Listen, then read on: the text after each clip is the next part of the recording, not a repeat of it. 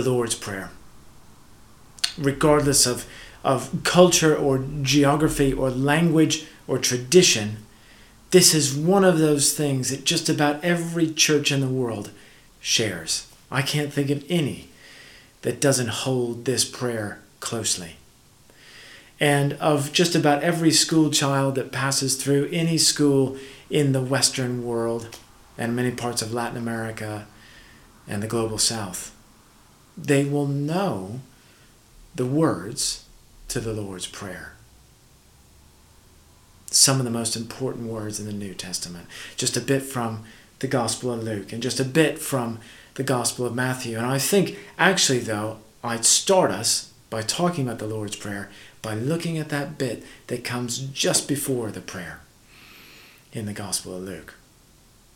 Jesus' disciple turns to him and he says, Lord, teach us how to pray. What a powerful idea. If you find yourself in a position of weakness or worry or anxiety or joy or triumph or whatever it may be, Lord, teach me, give me the words to pray. And Luke says that the power of the Spirit is there when you're about to open your mouth, even before the words come out, particularly in the time of trial. The Gospel of John reports that Jesus prays for us to his Father. And I think my favorite prayer is the one that Paul talks about in Romans 8, when through the power of the Holy Spirit we cry out, Abba, Father. And so the Lord's Prayer begins, Our Father. So many things happen when we start to pray.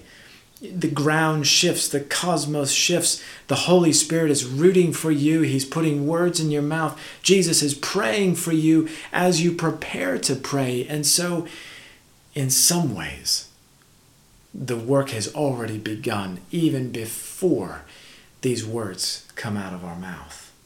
Our Father.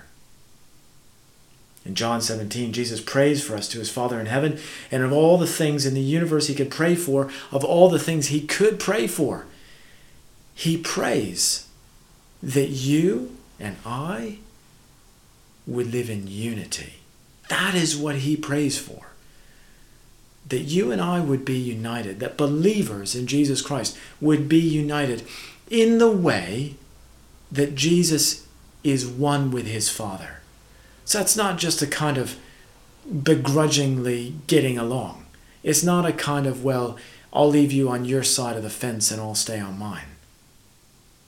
It is a deep commitment to live in each other's pockets in love and in patience and in understanding. Not, of course, glossing over the differences, but living in the unity of Jesus Christ. Because Jesus says when that happens, then when the rest of the world sees that unity, they will believe that I am the Messiah, Jesus says. They will believe that I'm the Savior, Jesus says. Because of you and me loving each other, our Father in heaven. When Jesus teaches his prayer, he prefaces by saying, go into your room, close the door. You know, in modern day context, I can just envision kind of drawing the curtains, even turning the lights out so as not to be seen. You have a direct line to your Father in heaven. Know that when you pray, you are heard and your prayers are listened to with great love and attentiveness by your Father in heaven. And know that he's preparing a place for you. He's setting a place at the table for you in heaven. So it may not be a geographical place, heaven. It may not be a place in time, because we know that time is of the created order, and the created order will pass away when Jesus returns again. But what we do know is it's like he's in that space where all things are being new and all things are entering into a new creation. And we are bound for that place. And when we pray to heaven, it's a statement of hope. and assurance and comfort. Our Father in heaven, hallowed be your name. Hallowed, what a funny word. But this is the God who spoke out of a burning bush, right? To Moses. It spontaneously combusts. A voice comes out, tells Moses, you're standing on holy ground, remove the sandals on your feet. This is the God who parted the Red Sea, who raised Lazarus from the dead, who provided fresh water for the Israelites out of rocks in the wilderness, and appointed flawed human beings to shepherd his people. People like Moses, who historians tell us very likely had a severe speech impediment. People like David, who took advantage of innocent women and committed adultery. People like Paul, who spent half his life as part of a death squad hunting down Christians. This is the name of the God, the hallowed name, who transforms people, who brings them out of captivity, who feeds the poor, who comforts the brokenhearted, whose name, Yahweh, could not be spelled in full or spoken aloud in the Old Testament because it was too holy. It was almost too hallowed. Who came to earth to live with us and teach us and die on a cross for us and be raised again for us so that we might live, really live. Our Father in heaven, hallowed be your name. Your kingdom come, your will be done. Not my kingdom, not the Church of England's kingdom. Your kingdom, God, let it reign. And every knee will bow in heaven and on earth and under the earth as Jesus goes down into hell, takes the keys back, and preaches the good news to those souls in hell. No kingdom, not death, not destruction, not war, famine, or disease will be left standing in the end when God's kingdom reigns fully in this earthly creation. Not even the kingdoms of charity or goodwill or tolerance or good Western values. They're not bold enough. They're not bright enough to stand in the shadow of the kingdom of God. That's how glorious it's going to be. That's how glorious it is. And not even the kingdom of the United States of America or the United Kingdom of Great Britain and Northern Ireland will be needed when we're in this kingdom of God, on the day we exchange our citizenship for the kingdom of heaven. Your kingdom come, your will be done. Your will be done, Lord, not my agenda or my program. You know, just about every oath of office ends with, so help me God. Isn't that convenient? So when I took my oath of office to become an officer in the U.S. Navy, it went something along the lines of, I swear to serve and protect the Constitution of the United States of America and defend her from all enemies, foreign and domestic. So help me God. And the reality of your will be done, Lord, is like taking the contents of that oath and removing them all except for that last bit. So help me God. And in that place, in those brackets, goes our life, our whole being, our whole existence for the glory of God.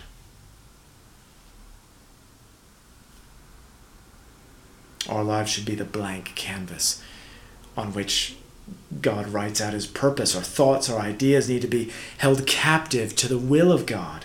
Our love and our fear needs to be for God. And Jesus says in the book of Revelation, I am the beginning and the end, the Alpha and the Omega. In the Greek alphabet, the beginning was Alpha, the end was Omega. And Jesus saying, I'm the beginning and the end. I'm everything in between, Jesus says, of that alphabet.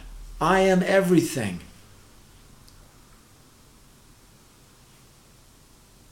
Our beginning, our end, and everything not only belongs to God, it's also defined by Jesus Christ. Your will be done. On earth as it is in heaven. There's a belief in Eastern Christianity, in the Orthodox Church, that when you gather as a church on Sunday, that the boundaries between heaven and earth begin to dissolve. that actually you start to enter heavenly time, and the worship that you're offering in church on a Sunday begins to join the worship that is offered by angels in heaven simultaneously, all to the glory of God. And this belief is so strong in the Orthodox Church that priests don't wear watches. They believe that time is kind of wiped away or transcended by worship itself.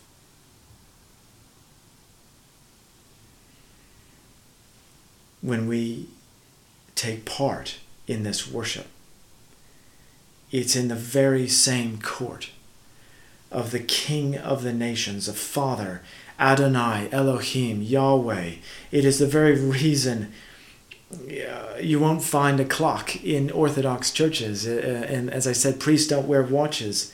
Because what they believe is when church starts, you're on the Holy Spirit's clock. You're on His time. And so if worship lasts for an hour, and the Holy Spirit directs that it's going to be an hour, so it will take an hour.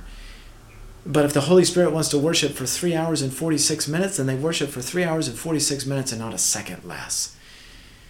Because the heart is there to join in with the worship that is already going on in heaven, and the belief that we can join in, we can be part of that. That is God's promise for us. Here and now, we don't have to wait to join in with that praise and worship. The book of Revelation is mostly an account of angelic worship in heaven. I looked and heard the voice of many angels, numbering thousands upon thousands and 10,000 times 10,000. They encircled the throne and the living creatures and the elders. In a loud voice they were saying, "Worthy is the Lamb who is slain to receive power and wealth and wisdom and strength and honor and glory and praise." And then I heard every creature in heaven and on earth and under the earth and on the sea and all that is in them saying, "To Him who sits on the throne and to the Lamb be praise and honor and glory and power forever and ever." And the voice of worship gathers from heaven and on earth and even under the earth and on the sea.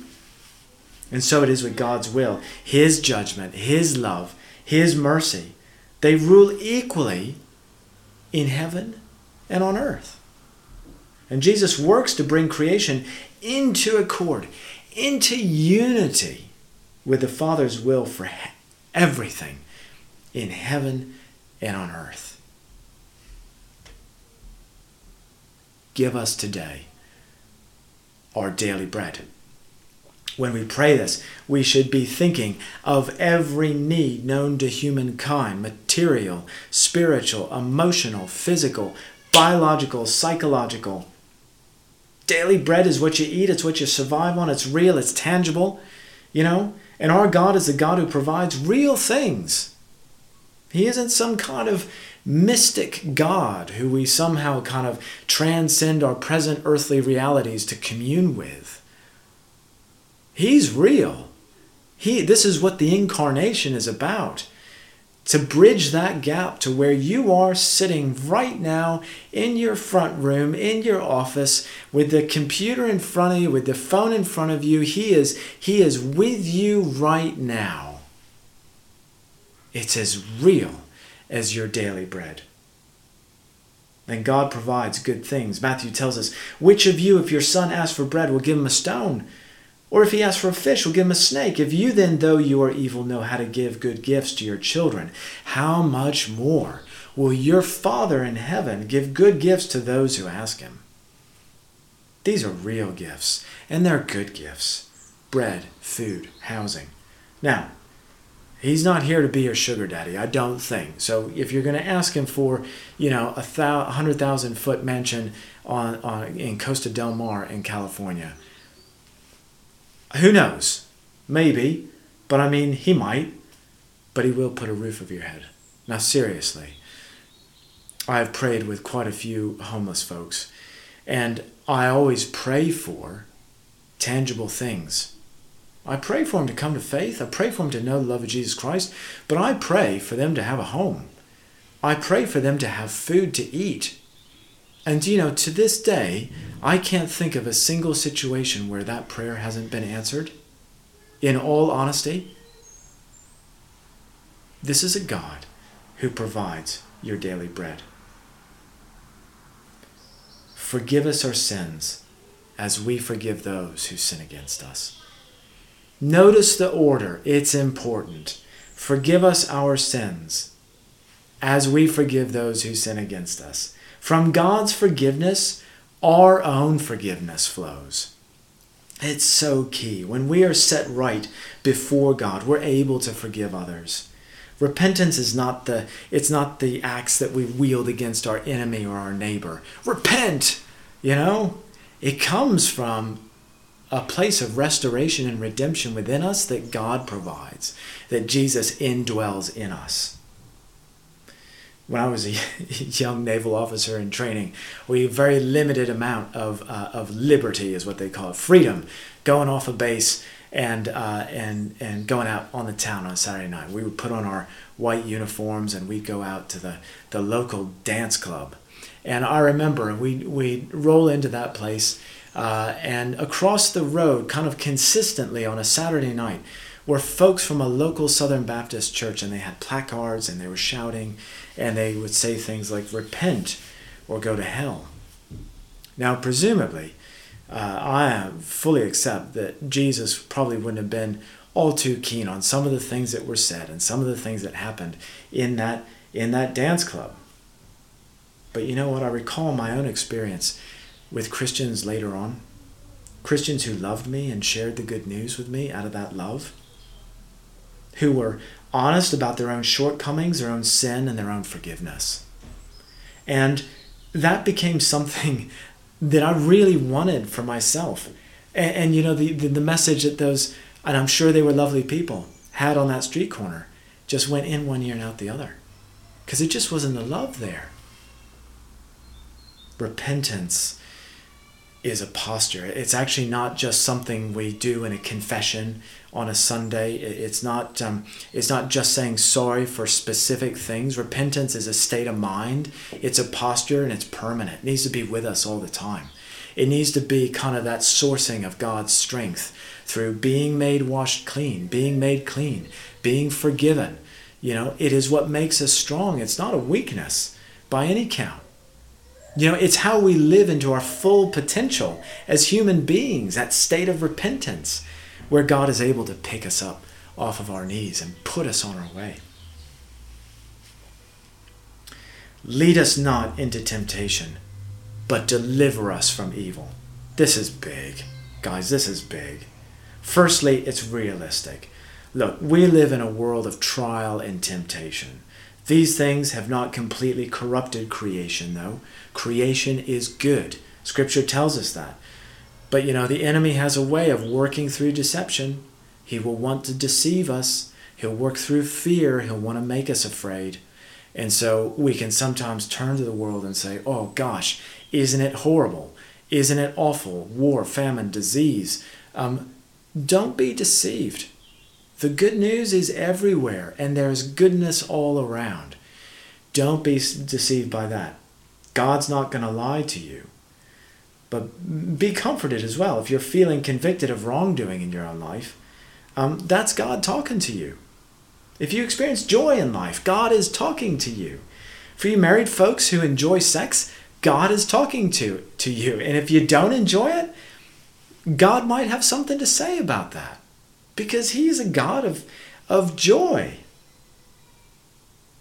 If you stop to take in a rainbow, or enjoy a sunrise, or you love listening to the sound of rain on a roof on a hot day, and that makes you smile, listen, God is talking to you.